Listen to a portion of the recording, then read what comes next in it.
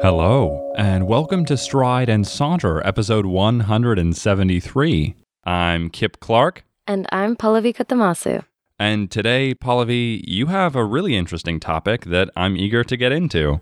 So when I was about 8, I saw an image in the Louvre that gave me nightmares for around a year and a half. I didn't know what it was depicting. I just imagined this gore and torture. It wasn't until 3 or 4 years later that I realized that it was actually a crucifixion scene.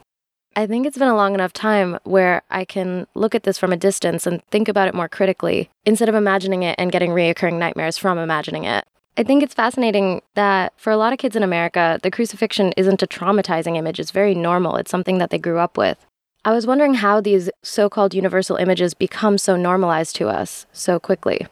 I think it's a really wise subject to broach, and for me it's particularly interesting because I was raised Catholic, and so the image of Christ on the cross is familiar to me, and not one that I've ever thought too deeply about. I'm aware of how Christ was crucified, and I'd also like to say before we go further to the listeners that this is not a theological discussion, and I personally don't know everything about Christ's crucifixion, nor what the crucifix represents in various denominations of Christianity, and I would welcome any corrections or input from the audience, but this is not intended to be a theological exposition of what Christ on the cross means. Though I did, in my research, come across a lot of rhetoric talking about the crucifixion as a political statement by the Romans, and that's what really intrigued me in thinking more about this, because the symbol of the cross was meant to deeply humiliate the victim who was crucified, because the Romans were also practicing other forms of execution that included strangling and stoning and boiling. But crucifixion in particular stripped a person both literally and figuratively, and the pain that they experienced leading to asphyxiation or hypoglycemic shock were a fraction of the social pain, if you will. And so I think it's really interesting that this symbol persists, obviously because of its religious significance, but it is in certain ways a reminder that the politics of ancient societies and civilizations do persist in a sense. And I also think this symbol is so interesting in its persistence because for the Romans, this act was an attempt to humiliate the, quote, king of the Jews. But for Christians, the interpretation is far different and subverts that idea in what I would say is a really profound way, because Christ was helpless in his suffering, but suffered for humanity as an act of redemption. And so I think the symbol hanging in many churches and elsewhere today represents two things simultaneously, both a human being humiliated, shamed, and brutally attacked in an unspeakable way, but simultaneously a symbol of redeeming vulnerability and the ultimate sacrifice. And I really love that duality, and I think to answer your earliest question, that's one of the reasons that the symbol persists and that many of us might not question it or view it with the brutality that the Roman Empire intended. And to me, that's a really profound statement about the human ability to shift narratives, that none of us can deny what Jesus experienced, and yet thousands of years later, we don't fixate so much on the pain of the crucifixion, but rather how Christ was able to transform that pain. Of course, all of this in a Christian narrative, with which some listeners may disagree, but I think that differentiation of interpretation is what really allows the symbol to survive, because we can interpret it in a variety of ways. And so I'm also intrigued that your initial interpretation as a young child was of the horrific pain this individual was experiencing.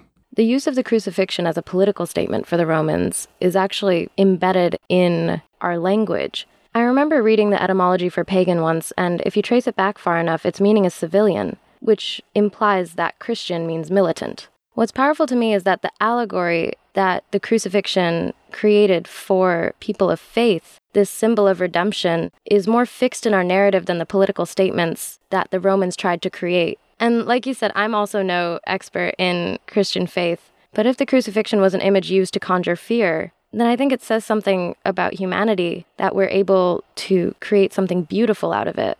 even though it took me a little longer than people of the Christian faith. Even though I was initially afraid of the crucifixion scene, it intrigued me to research and learn more about biblical traditions, and I've come to the conclusion that the literature it breeds and the art that it breeds is far more beautiful than the seeds of fear that were planted in the beginning. Do you remember the first time that you saw the crucifixion scene?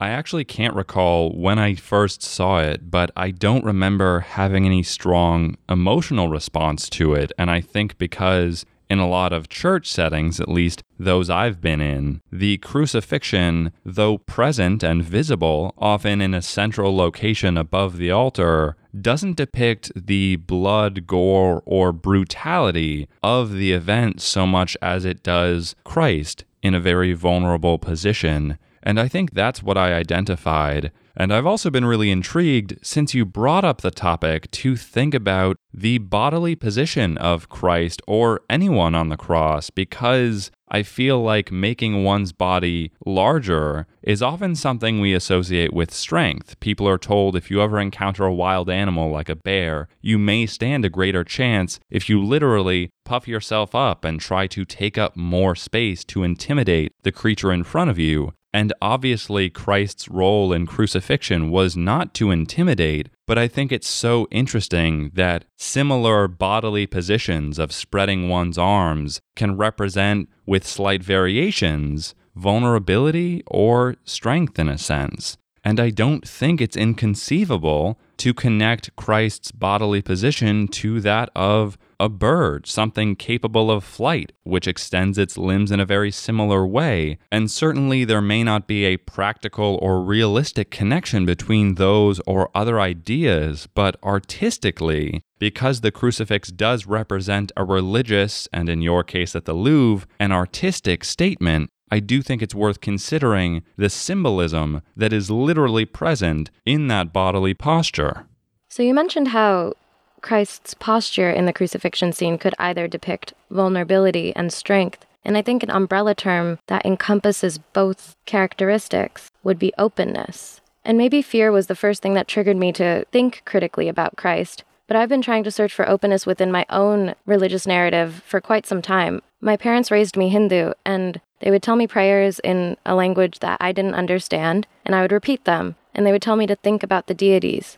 I would imagine a vast blue open sky and try so hard to imagine the deities open themselves to me in that sky. But I would really just, in my head, recreate images like statues, never like humans. In fact, the only time that I ever saw them in motion was in my nightmares. I remember learning a prayer for Hanuman, which is known as the monkey god. And once I went to sleep, I would imagine him coming into my room and growing big and strong, just as you said, but breaking through the house. And I was scared. In his openness and vastness and greatness, I became much more small.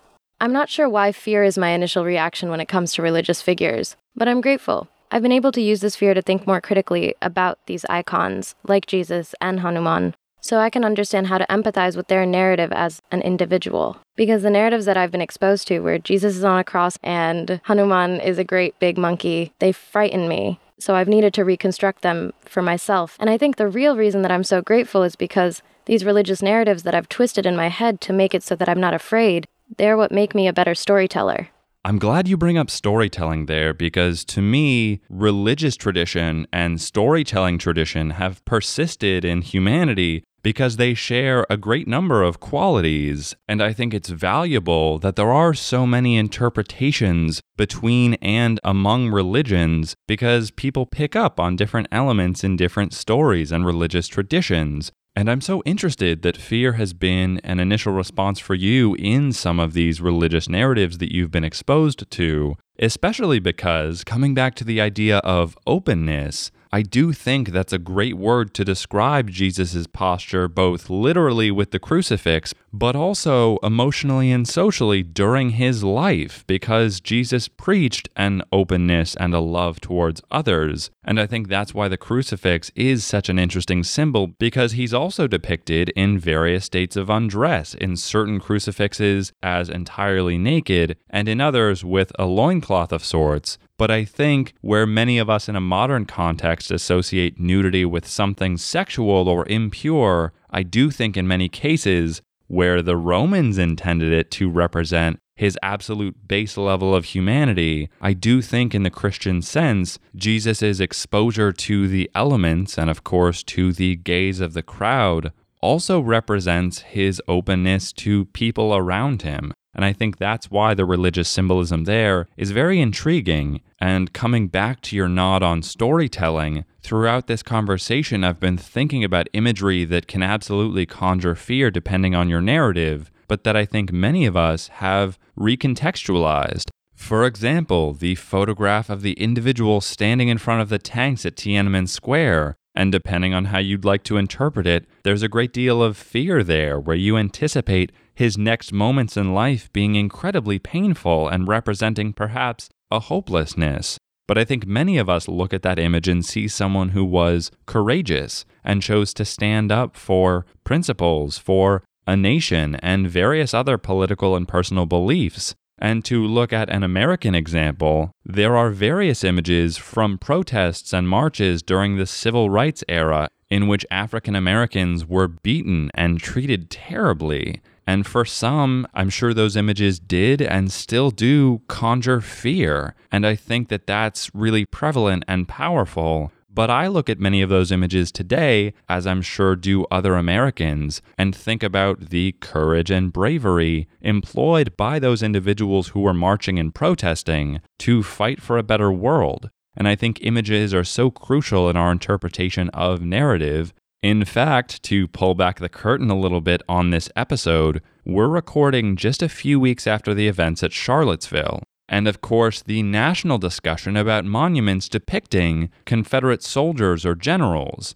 And I think those monuments have sparked some discussion about the power of imagery, which I think many of us would agree is great. And to be historically accurate, it's very important to note that many of those statues were erected during times of racial unrest in America, and to link it back to the civil rights movement, many of these monuments were put up in direct protest and statement against the civil rights movement. What's intriguing to me is that Jesus on the crucifix is such a powerful image for so many people. And like you said, he's at his base humanity. He has nothing but a rag on, he's stretched out on a cross, and he's starving and thirsty. There's such a juxtaposition between that and the images that are meant to be powerful in my religious narrative. The deities that I'm accustomed to are covered in gold and silk, and they dance and eat good food and are always in a state of pleasure. Of course, the narrative of my deities traces back much further than the narrative of Jesus. So I wonder if this duality of an image that evokes both fear and hope is a shift in the human subconsciousness, where we're able to process multiple things, multiple levels of emotion, and we're able to create that and recreate that in an image. And just like I'm not a Christian expert, I'm also no Hindu expert, so perhaps there is an image in Hinduism that evokes the same sort of duality that the crucifixion does. But what really resonates with me is, Kip, you isolated these events like Tank Man, like the protesters in Charlottesville and the civil rights movement, these images that evoke both fear and hope. And within our conversation, we can trace that back to the crucifixion scene. So there's this pattern of powerful images that are meant to do two things, at least: inspire, but also intimidate. And in that statement, what's powerful to me is that though they're evolving, we're still creating these images. And like you said, these Confederate monuments, which are in the process of coming down, just as communist monuments in Eastern Europe came down, these political statements that are meant to only intimidate are transient. We've latched onto this duality of fear and hope, and that's something that's become part of our collective narrative. I'm really intrigued with the Confederate monument example that you bring up intimidation, because I think it comes back to this idea that symbols, imagery, and monuments evoke power, but that power is often interpreted in different ways. For you as a child, the crucifix was a powerful vessel of fearful emotions. And I think for other people who are either more mature or have a different relationship to that same image, it's still powerful, but represents hope and sacrifice and emotions that are not quite similar to fear. And similarly, although I personally have very negative feelings towards those Confederate monuments, I've seen video after video of individuals defending their existence and speaking about what they represent in terms of Southern culture or a certain heritage or historical connection. And there's certainly a longer conversation about American history as it relates to the South and the Confederacy. But I do think for those individuals, many of them don't look at intimidation and don't see the same iconography or ideas and symbolism that you and I might, which to me, though at times saddening and a cause of conflict, speaks to the diversity of human interpretation of identical images, and I think that's worth thinking about further. And so on that note, before we close this episode, what would you like the audience to think about after listening to our discussion? Think about the first time that you saw an image that you're so normalized to now. For me, it's the crucifixion, and my first memory of it is fear. How did you feel when you first saw that image? Similarly, I would encourage the audience to try and think about symbols or icons that you see regularly in your life. I know there are probably logos or other images that I see frequently, but don't consider in a critical way. And I think many of us have normalized relationships to those symbols, not necessarily in an unhealthy way, but one that I think deserves reconsideration because we change where often these icons do not, and we may have newer or different interpretations than we did when we were first introduced to these images that often populate our lives. And I'd also really love to hear from listeners who are both religious and not particularly religious what your relationships are to the crucifix, especially in cases where maybe you and your family have discussed it and have had different interpretations, or you were introduced to the image by a certain figure or leader in your community. But of course, as always, we want this to be a conversation among, not simply a conversation between. If you have any thoughts, opinions, or feedback of any kind, we'd really love to hear from you. You can connect with us on Twitter or on Facebook. You can also email us via strideandsaunter@gmail.com. And if you enjoyed this episode, consider supporting us on Patreon, where we offer perks like bonus episodes, and also sharing the show with someone you think might really enjoy it. And as always, we thank you very much for listening. And from thought to word and voice to ear, this is Kip Clark signing off. And this is Pallavi Katamasu. Think twice or more.